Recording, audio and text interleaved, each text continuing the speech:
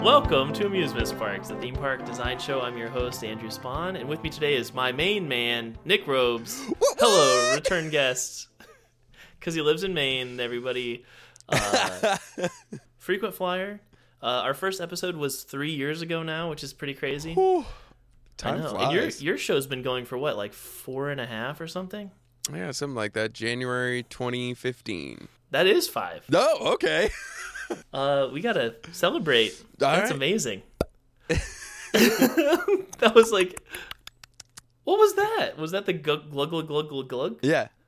Okay, it was just so quiet. It was like a pocket-sized bottle of champagne. Yeah, that's the only kind of champagne I drink these days is pocket champs. Modesty, pocket champs. Yeah, I just carry pocket champs around just in case you need to celebrate, you know. You have never it on know. your keychain. Yeah, Yeah, No. keychain champs. That's awesome. But yeah, so Nick's got a beautiful history of doing What's With You, Scooby-Doo, which is a Scooby-Doo inspired or Scooby-Doo adjacent podcast. Tangential, that's a good word. Yeah, I mean, if you think of like a derivative being like the line tangent to the curve, like the curve is like Scooby-Doo. With the peaks and valleys, yeah. But it is a really entertaining show, and you get some really interesting people on there. We see that everyone has Scooby-Doo in common, but then what else do we have in common, or what else is entertaining to us? And I don't know, so it's a cool launching point, and fans of Scooby-Doo will always have a few little nuggets or droplets here and there of Scooby-Doo content, but it's not all Scooby-Doo all the time, which would be pretty exhausting. It can be, yeah. Well, thank you also for the kind words. That's sure. very nice of you. Thanks for being on the show again. It's always a good time. This is, and I know that people that we have in common will listen to this, and I don't care. I want them to know. This is my favorite show to be on. Oh, shucks. No, that's fantastic. Because you do bring a ton to other shows that you guest on, like Empowered, for example. I'm always like intimidated to get in those sessions because I'm like, well, Nick's going to be there and he's going to blow everyone out of the water. So I guess I'll be like the straight man kind of, but I'm not great at that. So I don't know.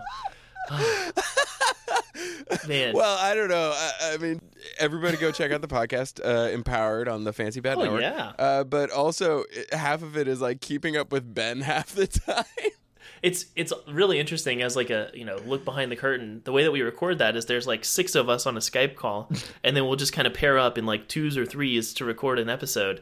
But everyone else is just listening live, and like you can see their faces, and it's like, it's just a weird hybrid, interesting thing. But it's really fun to be able to swap out who's on this episode, or like, I don't know. It's a cool recording session, but it can be kind of like daunting to be like, man, these two are making a really good episode right now, and I know that my next one is gonna suck, so hopefully they're not released back to back or something. Emotionally, it could also be very trying to get through those recording sessions. And you're recording a bunch of short podcasts. Yeah, that's the thing. Most podcasts are like an hour long or whatever, so you'll eventually get 5 minutes of good stuff out of it.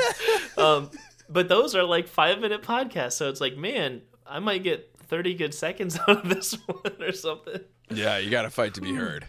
But that's a great show. Check it out if you haven't yet. And also, What's With You, Scooby-Doo? And also, listen to Amusement Sparks if you haven't checked it out. It's a great podcast. I one of the highlights of podcastum, in my opinion. I think the concept. It's got bizarre. one of the hallmarks of podcasts that I enjoy listening to, where when I'm listening to it, I can't help but start yelling. Because I just need to be a part of the conversation. Dude, that's actually a really good point. Because I really like shows that are kind of have a creative sort of angle to them, where they're like coming up with something on the fly. Just because then, it gets my imagination going or whatever. We have decided upon a strange topic for today. I mean, we're going to be designing a theme park like usual. But what's our ammunition today, Nick? Originally, I was like, well, do you have any ideas? I had a couple in the back of my head, but I wanted to see what would happen if it was given to me rather than me being like, well, this is what I've been thinking of. Right. But oddly enough, one of the options that you gave me is also something I've been thinking of a lot recently. That's awesome. Which is the Fast and Furious franchise. Woo! Which I've mentioned on the podcast before that I was watching them for some reason. I just felt some weird connection or draw to them. I've never seen any of them in theaters. I never, grew up with them or anything. But just for some reason, I'm like, hey, I'm going to get this free 1-week trial to Stars and watch as many of these movies as I can. And I did, and I was like, this is really entertaining stuff. And then I guess the reason why Fate drew me to it was for this episode, so we could bond over something, which is pretty cool. It was the Fate of the Furious, Fast 8. Oh, the puns, the titles are so good. Can you tell us your background on the series? I know you've got a little bit more of one. I definitely saw the first one in theaters. Yeah, the first one is a fantastic movie.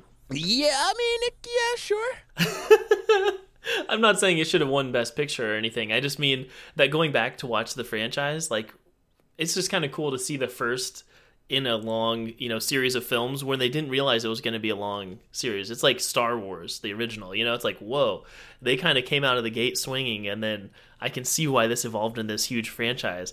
It's pretty unique for the time. Absolutely. And, much smarter people than me have said, time and time again that, like, what if you watch, the latest one, Fast 8, and you go back and you, like, go through the plot of that movie, and then you all of a sudden realize that, like, oh, this used to be about a bunch of car racers who stole DVD players. A little bit of fun stunts, but mostly just like car racing was like what they did. Like they were car racers, and now everybody's doing kung fu. There's crazy stunts. Like people are wiring bombs. It's like, okay. Yeah, it's a series about escalation, I would say. Pedal the metal. Yeah, when we first met Chris Ludacris, in quotes, Bridges, he was a mechanic, and now he's like hacking every government in the world. It's like, okay, great. And so I admittedly haven't seen every film. I think I've seen like 1, 2, 3, and 5 or something like that. Oh, I'm planning on seeing more of them. Yeah. But I know you know more about how they connect together in the storyline and the overarching stuff. I definitely have some knowledge in the area, sure. And so hopefully you'll be able to enlighten us with that, and your knowledge will be the NOS to our engine car driving thing. I don't know the lingo, man. But yeah, you'll be in the driver's seat for this one, and I'll be at a computer somewhere hacking somebody or watching the surveillance footage. Great. But yeah, so largely it's a series about cars doing crazy car type stuff. On the surface, yes. And then with Fast 5, everything goes nuts. Right. And now we're at the point where there's a lot more types of vehicles, and there's been tanks and cars jumping out of airplanes and submarines breaking through the ice. And it's still the amazing thing. And I was watching Fate of the Furious again with my girlfriend the other night, and the thing that we just kept saying is that like to these people, like in this universe, cars are weaponized. Like cars don't have weapons. They are the weapons.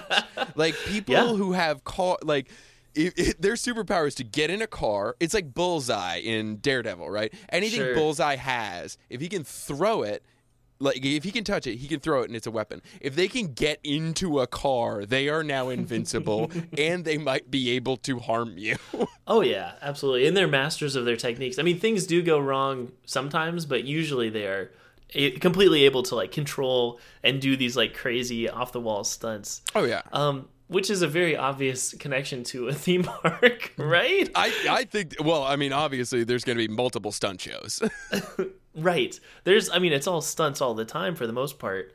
There is some kind of, role-playing type stuff we could put into it, or like a storyline about, a lot of it is kind of vendettas and like getting revenge and teaming up with former enemies, and those are like the common tropes of the series. Well, you're going to be friends with everyone at some point, I guess. The thing that they've done really well is take it. So like something like a Sharknado is like purposefully a bad movie, right? Like they're taking the tropes of bad movies and they're making that to be entertaining, right?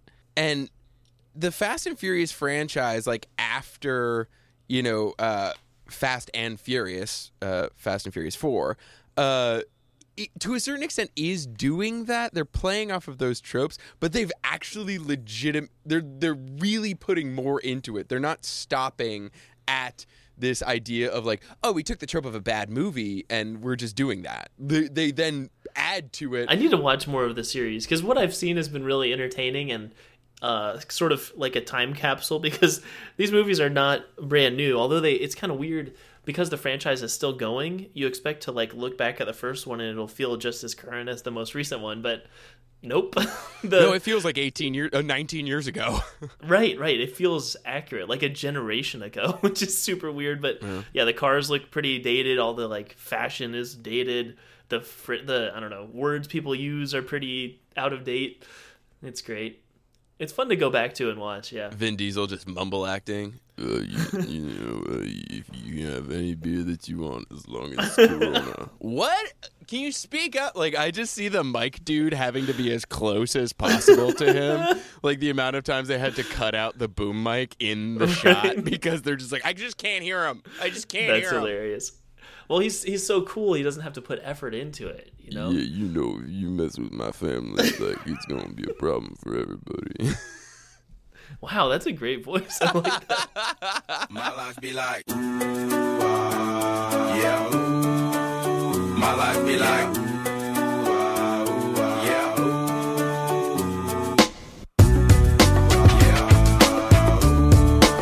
My life be like, yeah. Theme park wise, you could definitely like just theme a classic theme park to where all the rides are car based apparatus. Yeah, but why is that That's fun? no fun. No. We want to do next gen, cutting edge, crazy type of thing. So the big thing of the whole franchise, if you kind of taking it as a whole, is always this idea of morality, like who's good and who's the good guy and who's the bad guy, and it's never who you think. Right, that's a good point. Right? Like yeah. the first one is all about like Paul Walker's a cop and Vin Diesel's a car thief. Well, he's not a car thief. He's a DVD player thief who races cars. Right. And the idea is like, oh, maybe Vin Diesel's actually the good guy. What?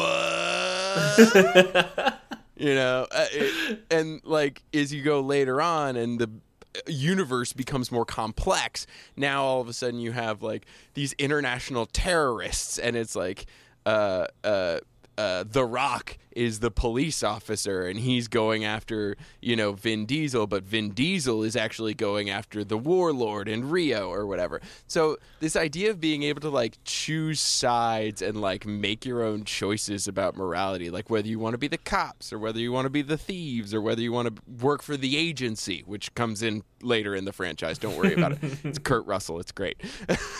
Oh yeah, no, he seems really great. I've seen some like clips of his character, Mr. Nobody. I love that guy. It's a character named Mr. Nobody. Wait, really? I didn't know that was his name. Yeah, Mr. Nobody. That's a And great then secret in name. Fast 8, he has a helper called Little Nobody. Oh my god. It's great. Well, that's great. These movies are awesome. So much of this reminds me of like little kids in like a third grade classroom where they just dumped out all the cars and they're like, oh yeah, well, I'm a cop and you're a robber. Yeah, well, this guy, like, I don't know, just making more and more complex nuances to that, you know, cops and robbers trope of like, oh yeah, I'm an undercover police guy, and like so much double crossing and so many big reveals happening. It's such a fun, like playful, action packed experience. It's a really unique, I don't know, way that they set that up to. From each movie to the next, you never know what's going to be happening, although you know all the players involved. It's kind of a cool thing, cool evolution. Yeah, it almost plays into like a childlike sense of imagination and play. Yeah. Like, you know, like it is fun. That's what these movies are. They're fun. Right, and they're not trying to be realistic, and they're not necessarily, I mean, I guess sometimes trying to get into some philosophical complexities, but a lot of times it's good guys, bad guys. If you can just suspend disbelief, like imagine that this is how this universe works. Yeah. And now what? You know, what's next? Because so many of the stunts are just completely like unbelievable and like crazy, and they do have the benefit of usually it's something you've never thought about before. Like there's some pretty innovative things. Like the vault scene, I think is one of the most like fascinating things ever. Where they're just whipping it around and hitting cars like it's Right. like it's some kind They of pull bizarre they pull a weapon. vault out of the bottom of a bank, and then they have two cars pulling it, or I think at one point there's more than two cars. Through the crowded streets of Rio. Oh yeah, and it's like Jackie Chan when he picks up some weird new toy, you know, to like beat people up with, where it's like they're just swinging around this huge vault that like weighs, you know, thousands of pounds, and it's like I'm pretty sure that's not plausible. Like I kind of want to watch the Mythbusters episode on this, but I'm just gonna go along with the ride for now while I'm watching it for the first time. What I always say is Fast and the Furious is just everybody smiling at each other constantly because everybody's like, Paul Walker is always just like, hey, can you believe this? And like Vin Diesel's just like, you thought you got me, man. Like, and then like something blows up and Ludacris is like, yeah. Right, just a ton of high fives, right? Everybody's high-fiving constantly. It's great. Well, and it's also cool because they use the vehicles as like weapons or as they're multi-tools, really. Yeah. Because like there's the scene, there's a part where a tank is flipping over and someone was standing on the tank, so they go get launched off, and then someone else just crashes their car into like Vin Diesel crashes his car. And then he's standing on the car, so then he launches in the air as well, so he can catch her out of midair and then land safely. into a windshield. A car, once again, is like a landing pad, like a soft landing pad for Vin Diesel. And if you ever need to get airborne, like 20 feet in the air, just stand on the hood of your car and crash it into like a median type thing, like one of those concrete hubbas. Yeah, it'll drive itself long enough. Don't No worry. problem. Don't worry about it. It's like if you can dream it, you can do it in the Fast and the Furious universe. Absolutely. It's great. It's all like a weird fever dream of like a mechanic somewhere in like East LA. Which is really interesting because like these are things that, you know, a kid's imagination might do, but then they actually try to execute the stunt with their Hot Wheels cars. It's not going to work like that. But maybe in a video game kind of atmosphere or some kind of, you know, digital system, you could have it so that, you know, if you're coming at this, like, I don't know, basically giving you a set of these kind of superpowers that you can use. You know, if you get out of your car and stand on the hood and crash into anything, you just go flying in the air. Like there has to be I don't know, some way of empowering park guests to be able to recreate some of that chaotic, creative superpower car stuff. Oh, almost like a test track in Epcot. How you design the car and then you race it, and in theory you're in your car racing against the other people who've made their car.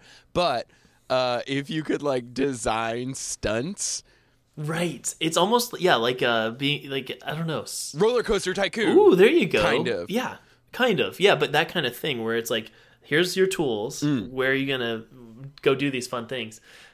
And it seems weird as like a theme park maybe, but I also think it could be really cool if we just design the park around that kind of concept of giving people the power to live through these like car action fantasy the car experiences. action fantasy thing, and then you have like this world, like the weird world of like they're always globe trotting to these exotic locales where there's always like a car race happening underneath a bridge with like scantily clad women dancing to dubstep, like or like world music. It's just like, yeah, everybody's cool here.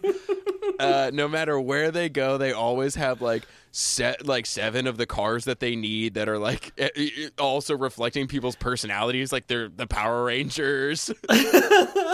I'm wearing a Power Ranger shirt right now, by the way. But no, I think that you don't have like taking out all of the unfun parts of car ownership. Like you don't have to worry about like insurance. You don't have to worry about refueling. No, it's getting damaged before you ever need more gas. You're crashing the thing. Yeah, but just making it more of a playground version of how cars work than something, you know, real or authentic where, just the whole world is, everyone's ready to give you a high five. Yeah. Just go do something cool there. Yeah. So similar. So speaking of Epcot, I feel like what this park is, in a weird way, is also like, it's like an Epcot's World Showcase where there's a bunch of different places, like exotic locales you can go to, or like a Disney Sea, for example. You're going to like, you know, Rio or Cuba or Russia or wherever, and you know each of those places has like, you know, a different ride and like, or like a little mission or something, or totally missions. That's a good word. Yeah. These guys don't go on rides. No. They go on missions. Yeah. Ride or die. I love that. And that's really cool. And then also the you can have vehicles transporting people from one place to another. Like the scene of riding in an airplane in your car and then parachuting out. They Like, really come did on. that, by the way. They really did that. Really? Yep, they pushed cars out of a plane with parachutes on them, and God. dudes with GoPros parachuted around the cars. That's insane. What? And then the part that's really crazy to me is then when they get close like to the ground, they just push a button and it like cuts ties with the parachute, so they just land on the ground. Like, On the road, like they were On the able road, to yeah, ready to steer go. the parachute. right. There's no It's rudder. There's no anything. They're just like, hey, we made it. Yeah, just they land and take off. And they're already in motion and everything, but like that could definitely be a ride of some sort. Sorry, a mission. Mission. Yeah. But that could be your transportation to get to, I don't know, if you want like this to be a roller coaster kind of thing. I like the idea of subverting expectations. So usually you think if there's going to be a big drop on this roller coaster, we have to start with the slow tick tick tick tick tick thing going up. Mm-hmm. But what if we just have them parachute in and then they land on what they think is the ground, but it's actually this raised up area where as soon as the ride starts, it's like a huge downhill thing because they're already at the top of the roller coaster basically. Yeah. When they get on it. That's basically yeah. like a Fast and Furious movie. It's like, we're not going to start you off easy. We're just going to be like, boom, baby. Right. You're starting in the middle of this. Right, some in media res kind of, we're already in a cool action thing before we even know who any of the characters are.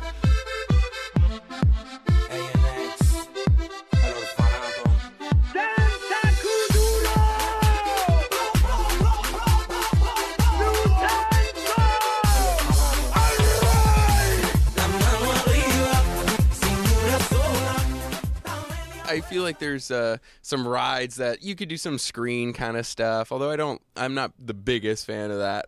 By Me either, but that's the easiest way to do it, I think. Sure, would and be it's like, done well on occasion. I mean, you know, that Flight of Passage in Pandora that Disney made is ridiculous. I haven't been on that one. That's all. I mean, it's really cool. It's Huh. it's a screen, but I mean, I defy anybody to go on it and then come out and be like, I mean, it was pretty lame. Like even the people who don't like it are like, you know what, I was pretty sick, but that was awesome. Wow. Okay, cool. Well, that sounds like it could be a good touchstone inspiration point. I will insist that one thing that needs to happen is the Hobbs and Shaw stunt show. Yeah, so this is a movie I really want to see, but I haven't yet. Crazy. Can you please enlighten us? It is it's a spinoff where the characters Luke Hobbs and Deckard Shaw, played by Dwayne The Rock Johnson and Jason Statham, respectively, spin off to do the exact same thing, just with slightly less cars. Yeah, it seems more on foot, more of a pedestrian adventure, right? Yeah, they do some running. At one point, they go to Samoa. Where, That's nice. where Samoan warriors face off against lightly cybernetic terrorists. Wow, okay. I didn't see that in the With trailer. No guns. It is crazy. Wow. It's a great movie. Okay, cool. So what stunts do you need to bring into our theme park from that picture? So there's a couple things that go into it. One, because my beloved Waterworld stunt show. This is my favorite stunt show of all time. Like, Miami Vice was a different generation. People claim that as their stunt show. But the Universal Waterworld attraction stunt show at Universal Yeah, Studios. better than the movie. Oh my God. It's amazing. It's better plotted. It's better written. Some would say it's better acted. There's that element of like the overdubbed, like, and the person miming. There's a Right. huge part of Hobbs and Shaw that is them just, you know, like, oh, that shit's too tight. It's cutting off circulation to your brain. You know, that kind of stuff. It seems like a buddy cop film. Yeah. And, so I feel like there's just a lot of them, like, on either side of the stage, like, beating people up and, like, doing the classic patented Fast and Furious move is where you lift somebody up sideways and then bash them into something, preferably other people. Can do some wire work. I don't know how you work that logistically, but you do that somehow. We'll put our best guys on it. But they're also doing that while, like, trading zingers. That's fantastic. And with the overdub thing, the actors can just focus on the stunt. They don't have to also, like, try to be, talking at the same time. Yeah. And you can also get The Rock and Jason Statham to do the overdubs then. Oh, yeah. No, that's awesome. And you could do some cool, like, real car stuff. Mm-hmm. I always like the stunt. I think it's in the first or second one where they ramp the car off and land on a yacht. Like, it doesn't land very smoothly, but, like, that was like one of the first, I don't know if jumping the shark is the right term, but first times when the franchise was like, oh, so this is what we're doing now. Okay. I'm starting to get this. They're like yes-anding it from movie to movie. Like, okay, all right, I see you. We're going to raise the stakes a little bit more and get a little crazier with it. Fast 7 when they jump the car in between the buildings in Abu Dhabi, like on the 140th floor. And you're just like, what? And then Vin does that Vin move in the third building where he just jumps out of the car and is fine as the car keeps going.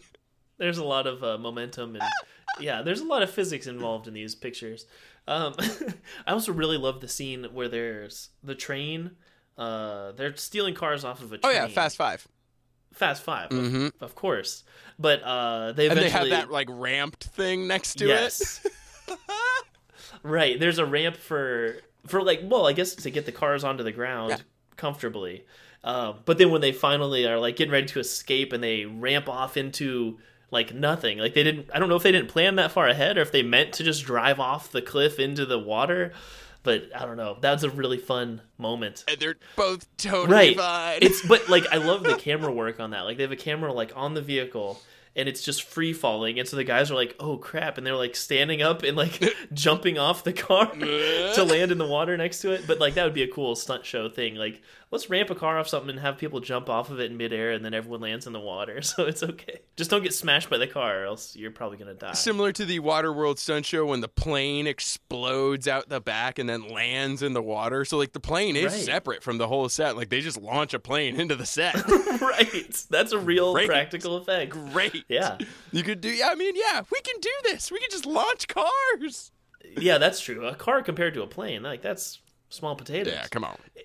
And the practical effects are such a fun thing to do. Like I think that's why stunt shows are still so cool. Because you can do amazing things with a screen, but it's not going to be as convincing to certain audience members as like an actual stunt show. Even if it's not as extreme, it's still pretty cool. There's also an element of it that because you're watching fight choreography from like a large enough distance, like it's theater, like you're watching fight choreography and like there's overdubbing to which they have to like not even theater act, like they're not playing to the back of the room, they're playing to like the back of a stadium, so like there's something so broad about it that you have to bob your head every time you would open your mouth.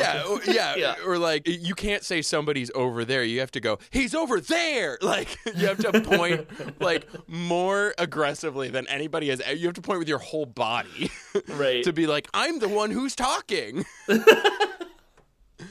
I think that is like, it's great. And that's the reason why they don't put the stage right up underneath the actors, because that would be really awkward. Yeah, but it's broad and it like similar to this franchise. It's just fun. Like you watch a stunt show and you're like, this is great. Yeah, that's really cool. That's a good point. And it might be fun to have, this is just a concept that just came to me, so if you don't like it we can definitely fine tune it, but it'd be interesting if there's like a track around the theme park that's kind of enclosed, like no one can get in the way of it, but it's an area where they have stunt actors on real vehicles actually doing some like cool stunts, even if it's just jumping between vehicles or whatever. It's like an enclosed space where they can perform these interesting stunts. So like there are just stunts happening in the background. Dude, I love that. Yeah. I love that. Like, so then if you're in line waiting for a ride or something, you can look over and be like, holy, did you see that tank just flip over? There's just all of a sudden a dude like, jumping into another car. Yeah. And it's just, in an area like maybe an elevated highway where you can see it, but you can't get up there or something like that, where people will be able to see a live stunt from a little bit far away. Yeah. So you can't see the wires or whatever. You can't tell that that's not a real back half of a semi truck. Well, I mean that's the series, and just because we don't have the privilege of being the cameraman in this theme park, it's kind of fun to just have that stuff in the background. Like, there were people in Rio who saw all of a sudden 2 cars pulling a bank vault and were like, what?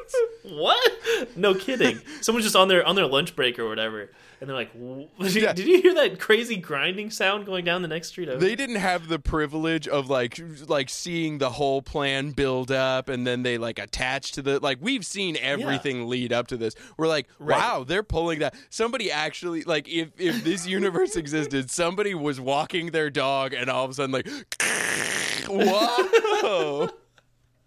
Yeah, that's true. Man, so it'd be really fun. Like, the movies don't get the privilege of doing that, where it's just this crazy elaborate stunt just happens in the background, where you're on that train and then you're looking out the window and people are just stealing cars off the back of it and ramping off into the ocean or whatever. I don't know. It's really, it can be a comical thing when something really impressive is just happening far off in the background.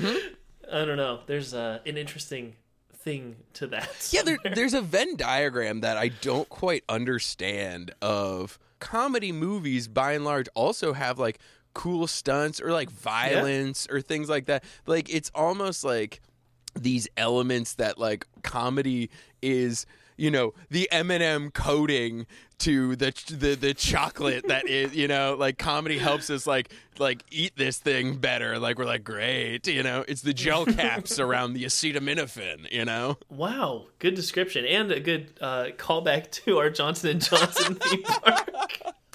Yeah, that was a good one. No, you're right, and these movies do have a little coating of comedy as well. Like, yeah, I don't know. It's not like people are totally immune to how amazing these stunts are. Like, people will comment on them, and people are usually excited and high-fiving, like we said. But, yeah, I don't know. There's room for a lot of celebration of random crazy stunts happening. Absolutely. Switch it up like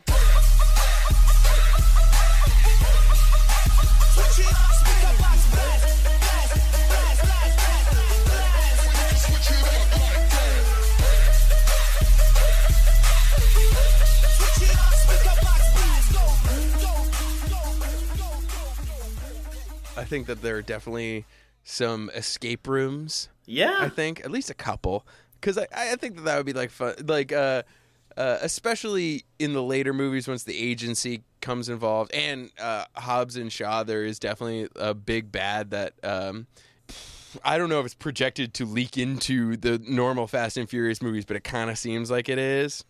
And that is more of this like weird espionage world that they've kind of been hinting at for the past few movies. Right. Because it has moved towards like a spy genre kind of thing in the last, 4 or 5 movies. So yeah, that also is a really cool, another layer of, you know, we've got cops, we've got robbers, we've got like the government agency, and there's also like this whole spy thing, and double agents have always been kind of a part of it, and undercover cops, and like, you don't know who anyone truly is, so that's kind of a fun thing if you know, you're dealt a card or you get to choose who your character is, and there's like, here's who you present as, and then here's who you secretly are. So people can always reveal like, I'm actually with the CIA or whatever. Well, and that idea of like getting to choose, you know, which is kind of the idea behind these movies, which is weird to think that there's like any kind of thematic stuff other than this rocks. Yeah, what's the moral of the overall franchise? The idea that you do choose, like, you know, I mean, in a weird way, Vin Diesel constantly being like, all there is family. Yeah, like, you do kind of choose like who you will be and who you're surrounding yourself with and what decisions you make. So whether you're going to, you know, be a cop and, you know, try and take down every bad guy, or whether you're going to be a rogue and skirt the law to take down, you know, the actual evils you see and be a Robin Hood, you know, like, you know, the fact that like if we created those little moments in the park where you got to choose that, like, you know, even if it's in the escape room or like a ride, I know that the new Rise of the Resistance in Disney, there aren't you don't have a choice how things come out, but there are multiple endings to the ride depending on, because they have to have multiple tracks so that they can get that many people through. But like if you could have your choices affect those slightly. That's really cool. And you can kind of have some character development moments depending on who you're associating with or whatever. Yeah, I mean, the escape room is like to steal, you're trying to steal like the formula for a new type of engine fuel that will get us to Mars. That's a good one, yeah. Great.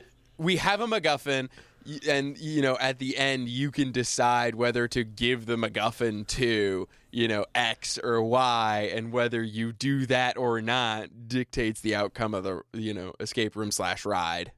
Yeah, I really like that. That's a cool one, and that's a simplified way of doing it where it doesn't have to be super nuanced, and we don't have to have a professional person like keeping track of everyone's storyline, because it's just kind of about playing, really. It's fun. But yeah, it's fun. It's just which slot are you putting the card into at the end of the attraction? Yeah, that determines your story for yourself, and maybe it does give you access to a different area depending on which one you choose. But yeah, no, that sounds really fun. Letting people build their own story within this crazy, over the top, action packed world with all these moving parts and different organizations, so to speak. So the escape room, you steal the thing. Depending on who you give it to, you can choose either to go to a boat or a helicopter. Mm-hmm.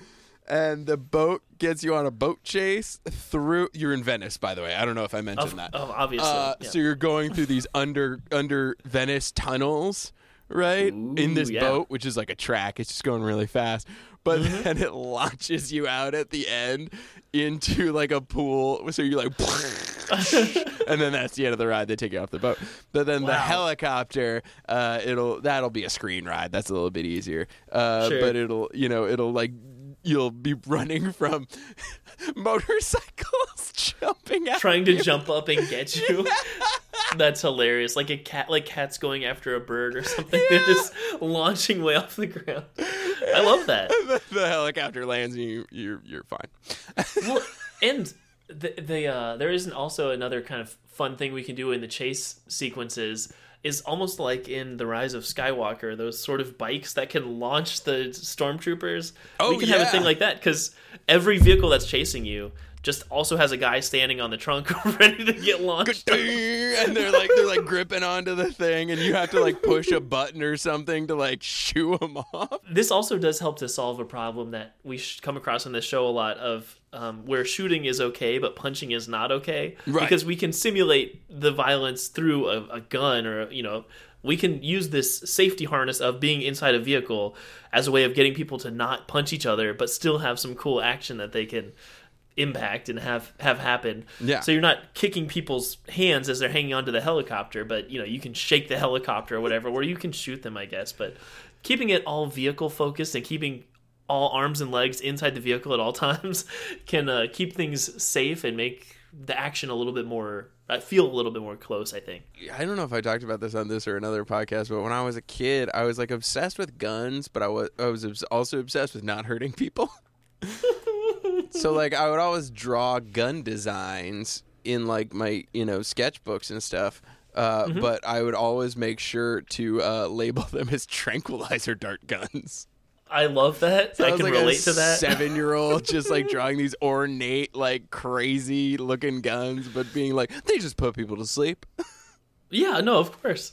I can totally relate to that. That makes a lot of sense. That's awesome. Cool.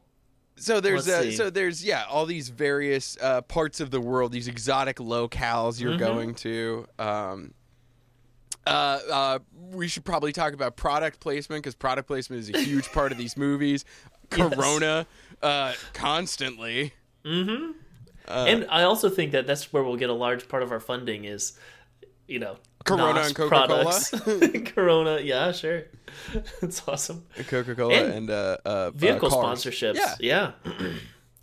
Yeah, absolutely. Ferrari. I always thought it was weird that the cars in this movie series are kind of fine with their vehicles getting totally destroyed, because I always thought that was like the in like Gran Turismo, I always assumed that's why the cars didn't take any damage back on like the PS1 days.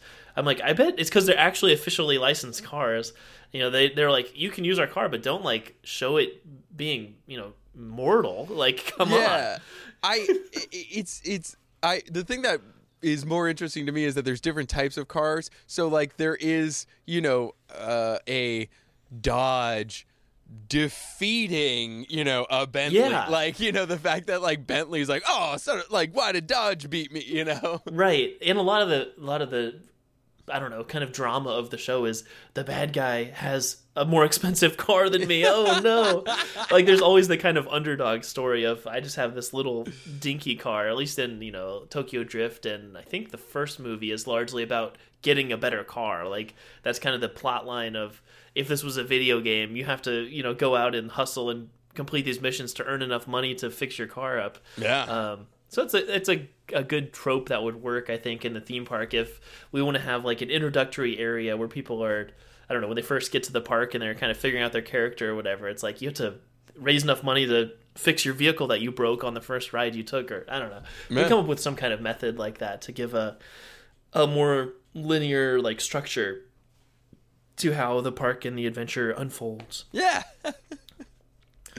Cool, but yeah, all the different cars are kind of cool too. That's always a fun part of it, is seeing which cars they kind of choose and the different flavors and personalities, like you said, that they kind of represent, and then letting people kind of customize that. Even like the thing at Epcot where you get to kind of design your vehicle. That's something we can totally do here. Test track, yeah. You totally be able to, you know, it could be there are given scenarios and you have to design a car to go through that scenario, and then you get to see how it does, you know? Once again, like a screen ride, you know, you then get into the car and, like, you know, it always has the same cockpit, whatever. But, like, you know, then you have to go through this thing and, like, you know, depending on how you designed your car, I mean, there can be, like, you know, markers of being like, oh, this might be too heavy, you know, or whatever. But, like, you could, in theory, fail and, like, get blown up. I like that, having some consequences. And I also like the idea of having some input on how are we going to pull off this heist. You know, we have to steal the fuel out of this, you know, big tanker truck. Oh, yeah. How are we going to do that? It's like, okay, well, we can, maybe you have like a budget, and so you have to like kind of build your own plan. Like, how many helicopters are we going to get? How many vehicles can we get, or whatever? Come up with a plan. You got that readout screen in the queue, and Ludacris shows up, and he's like, yes. "Hey, we got to get through to this, you know." And then Tyrese is like, "Because your mom," ignore him, and you know, 100% of the time, and then high fiving. Yeah, and then high fiving after they do something cool. Yeah, that's the build up and release of the tension is all about. Yeah. Mm-hmm. But Ludacris gives you, like, you know, we're gonna have to get through, you know, blah blah blah. So we need your help to design a car, and then you get to like choose the part. It's pretty cool. I want a grappling hook on it. You could also have like an ongoing narrative kind of thing where you're constantly like upgrading your vehicles, and this gets more into like a video game or mobile game kind of territory. But you know, if you start out with low budget, so you can only buy like, you know, just stock cars, and then over time you can upgrade them and add more features and add armor, all the kind of crazy stuff that you see later on in the series. You can add to your own fleets, like, you know, if we want to have it where you're kind of joining one of these, well, I don't know, the series is so much about switching between different groups that you're working for, that maybe it wouldn't make sense to always be like contributing towards one team and saying like, okay, I'm helping to build the agency's fleet of vehicles that they have available, or like, yeah, but you always contribute to yourself. Yes, like I feel like being able to buy stuff, like, you know, you somehow like keep track of some kind of currency that you're earning by going through these things, and then that can like influence what you can, you know, upgrade your car with or whatever. I like that. And then, you know, then the more currency you have, you get invited to more elite kinds of races and stuff, because there is this kind of in the universe, you know, there's like an upper class who likes to do all these crazy races and who can afford the crazy cars, so they only want to race each other. The Tokyo Drifters. Exactly. You got to be a certain economic level to be able to compete with those guys.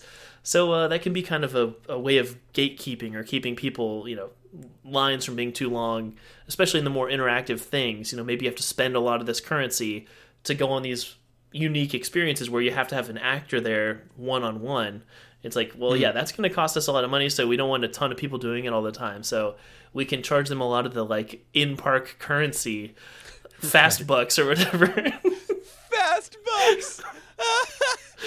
Yes!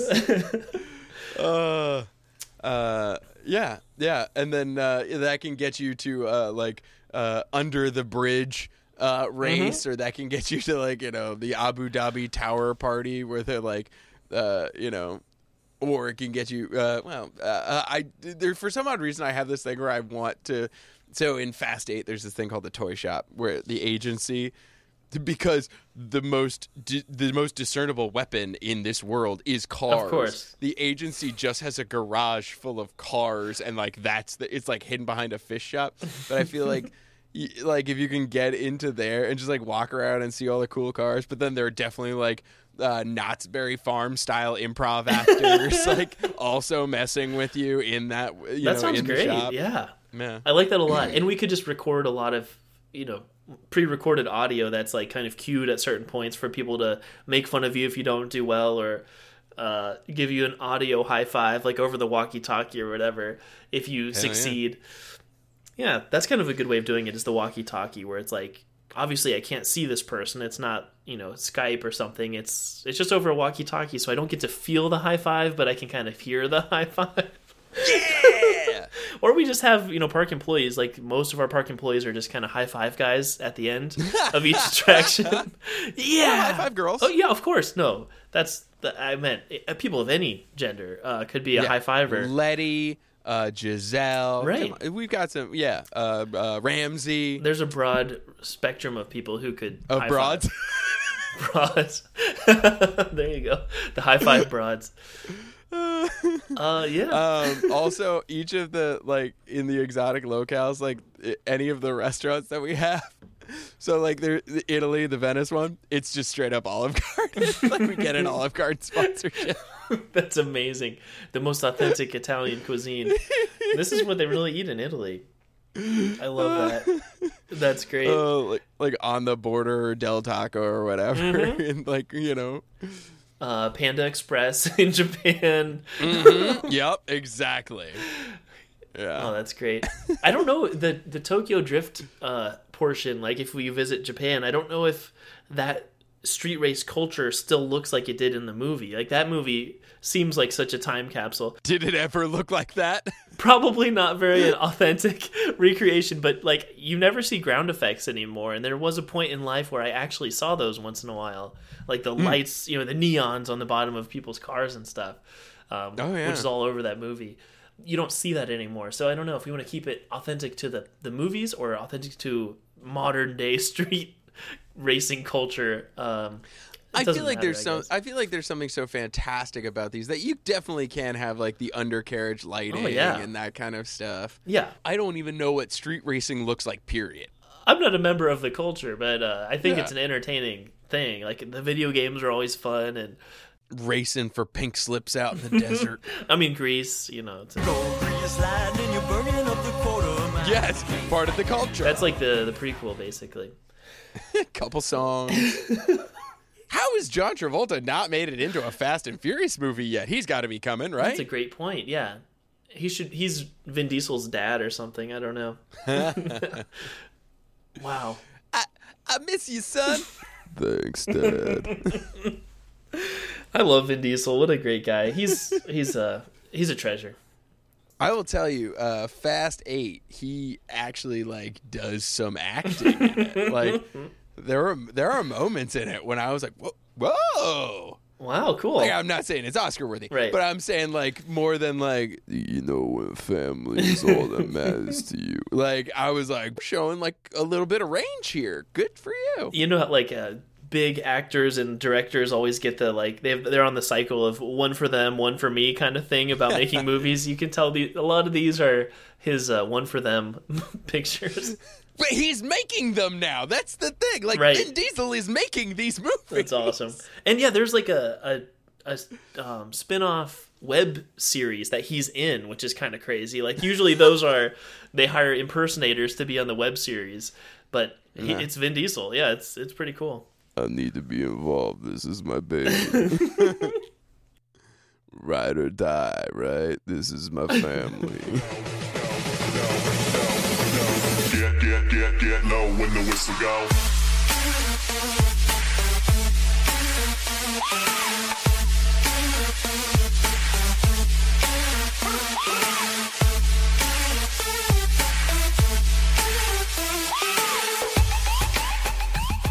I love the adrenaline-fueled action of this theme park and the cops and robbers playing around with double agents and secret, characteristics. Is there anything that seems like it's really glaringly missing for you as a fan of the franchise? We have the Hobbs and Shaw stunt show. Mm-hmm. We have a couple escape rooms, maybe one in Mexico, one in Italy. We have the product placement. We just have random stunts happening, which I love.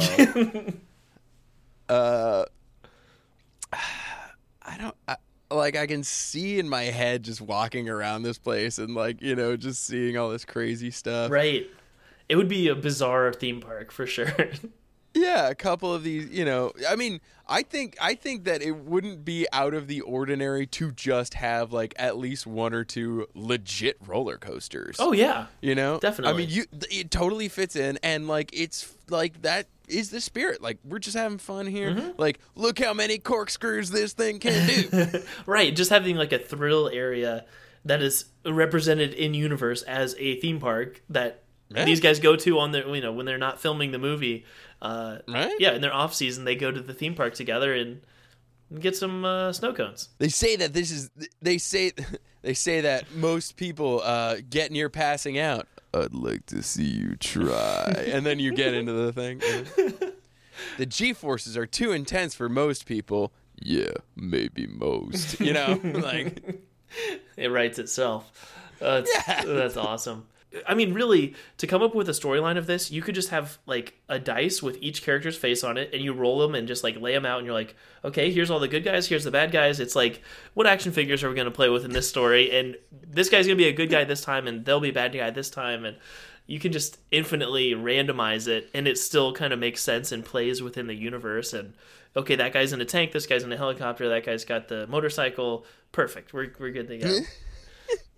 The idea that this can just be fun with some innovation or moments for you to express yourself thrown in. Mm-hmm. This doesn't have to be similar to the movies. There are these moves that hint at the universe being three-dimensional, but it doesn't have to give you more than that. You are allowed to have pizza once in a while. You don't need it to be you don't need to have spinach on it. Just have pepperoni pizza. You can do that this Saturday night. It's fine. Right. Come to this theme park. That's great. And have a good time. Yeah. I love that. That's a really good point. And it's something that we can all use in 2020. Am I right, people? It's what the world needs now is Fast and the Furious theme park. It's love, sweet love. Amen. Also, we might be able to salvage a part that we designed in our first theme park together, the Scooby-Doo's Mystery Town.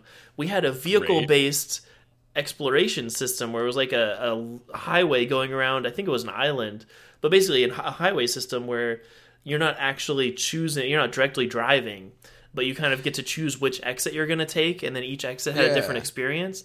We could use a similar tram that took you to the different parts of the park. Yeah, but it was framed as if this is your mystery machine. This is your vehicle that you're in with your party. We could do a similar thing for the non-stunt transportation areas from getting from one place to the next.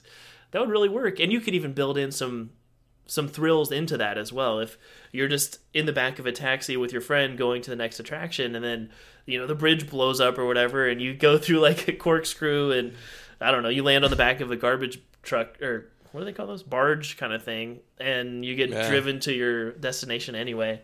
So yeah, snowmobiles start launching out of the snow at you. I love it. Oh man.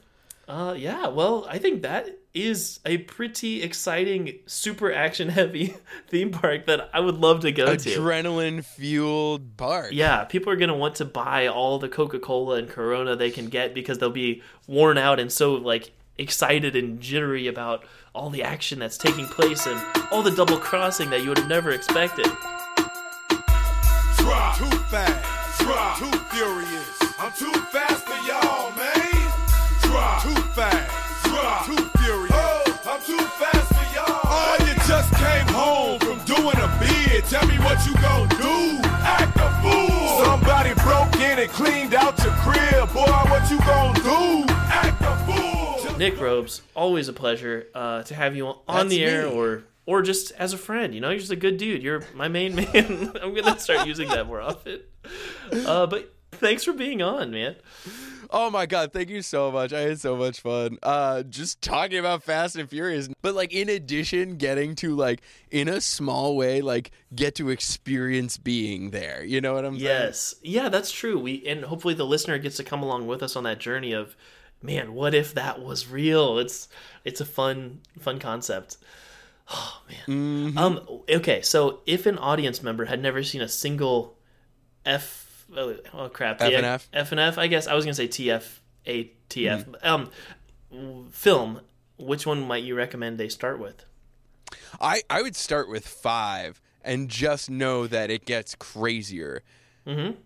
And then go back and watch the other ones. You can watch the other ones just to be a completist. And they fit together in a strange order, right? As far as the overall. So 1 is the first one, and then it goes 2, 4, 5, and then 6, and then Tokyo Drift. Because Tokyo Drift has a different main character, but the story connects again at some point, right? The car explosion is like a crossing plot line point. So one of the characters that was in Tokyo Drift, spoiler alert, I won't say which character, or dies in Tokyo Drift.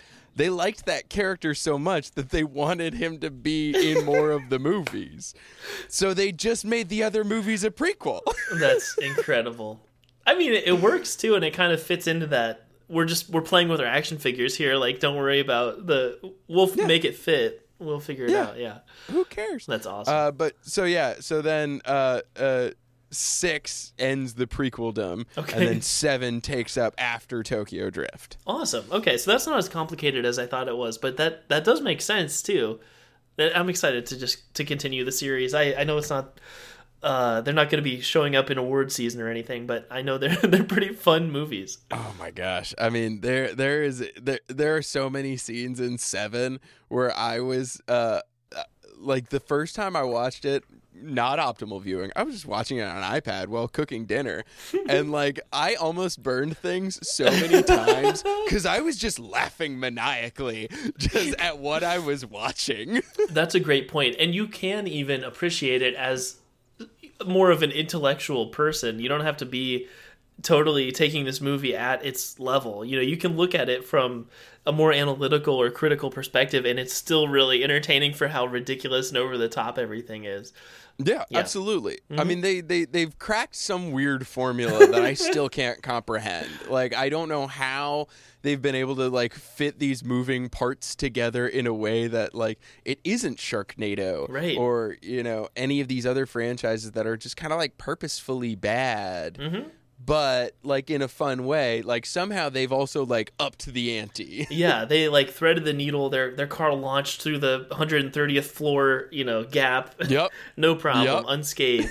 How did they do it, man? Rode the submarine.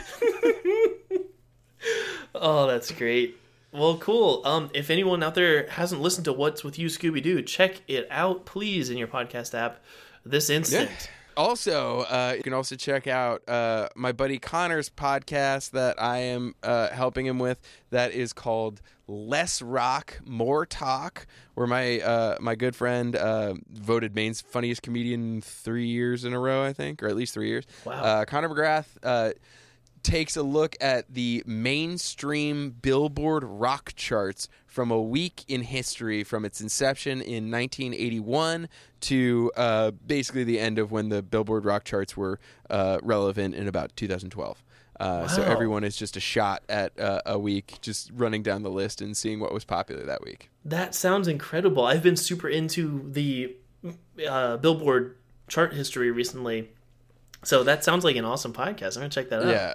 And the specificity of the mainstream rock chart in general is just, it's wild, because the evolution of what is considered rock over that stretch of time it's alarming, some of the things that you could consider as showing up together. That's amazing. And viewing it as a look back in history is really interesting as a time capsule, and like the differences between what was considered an A-side or what was considered a single, or all that kind of stuff, but also what music was released around then. Like, I don't know, it's a magical thing. I'm excited to check out this podcast. It sounds really cool. Less rock, more talk. All right. That was a blast. That was really fun. Yeah. I have adrenaline right now just thinking about it. Right. I'm like, I don't know how coherent I am right now, because I'm kind of in the moment. Like, I don't know. I feel like I just want to high five. You know what I mean? Yes. Yeah.